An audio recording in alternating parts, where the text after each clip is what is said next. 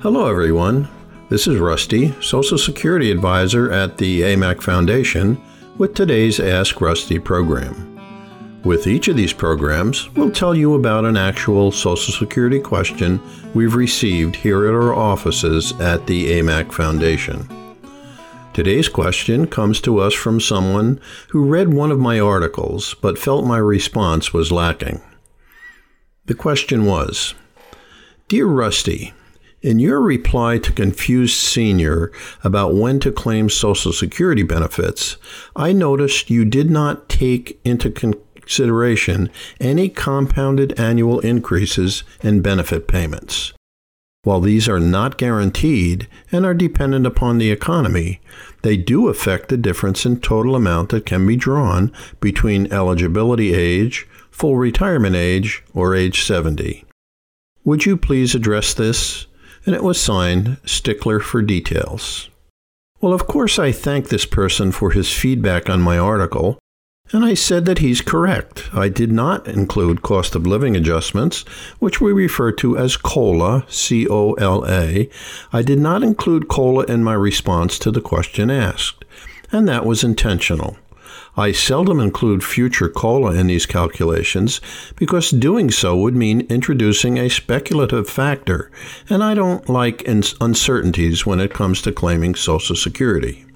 It's not that I can't include COLA, but it's usually easier for people to grasp this straight, guaranteed mathematical computation without adding a variable factor which could result in an inaccurate future benefit projection.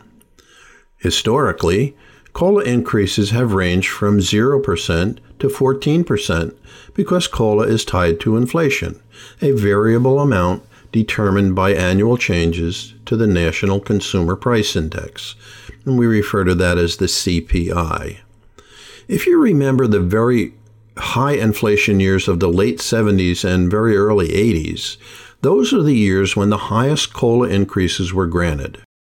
More recently, but before this year, 2021, inflation has been held to its lowest level in recent history, and accordingly, COLA increases have been quite small. No COLA increases at all were granted in 2009, in 2010, and in 2015, and the increase in 2016 was a paltry 0.3%.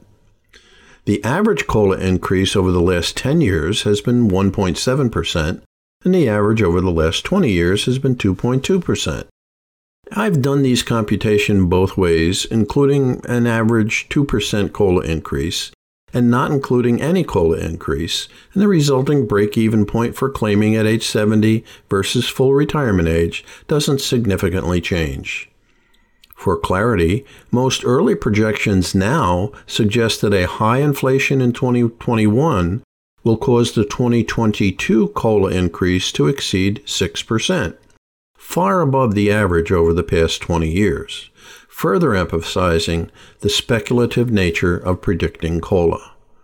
Although the actual future benefit predictions would be somewhat different with a COLA projection added, these amounts would be conjecture and not guaranteed, as the questioner said.